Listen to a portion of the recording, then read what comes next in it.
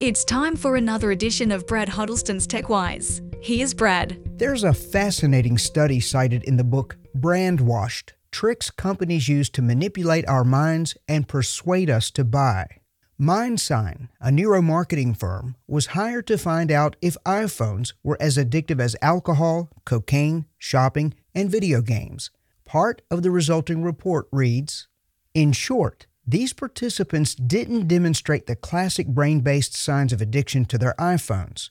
What the sights and sounds of a ringing or vibrating cell phone did reveal, however, was that our study subjects loved their iPhones. Their brains responded to the sound of the phones the same way they would respond to their boyfriend, girlfriend, niece, nephew, or family pet. In short, it may not be addiction in the medical sense, but it is true love." Have you ever wondered if someone in your life loves their phone more than they love you?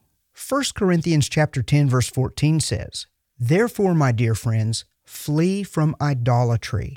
And Galatians chapter 5, verse 13 says, "You, my brothers and sisters, were called to be free, but do not use your freedom to indulge the flesh.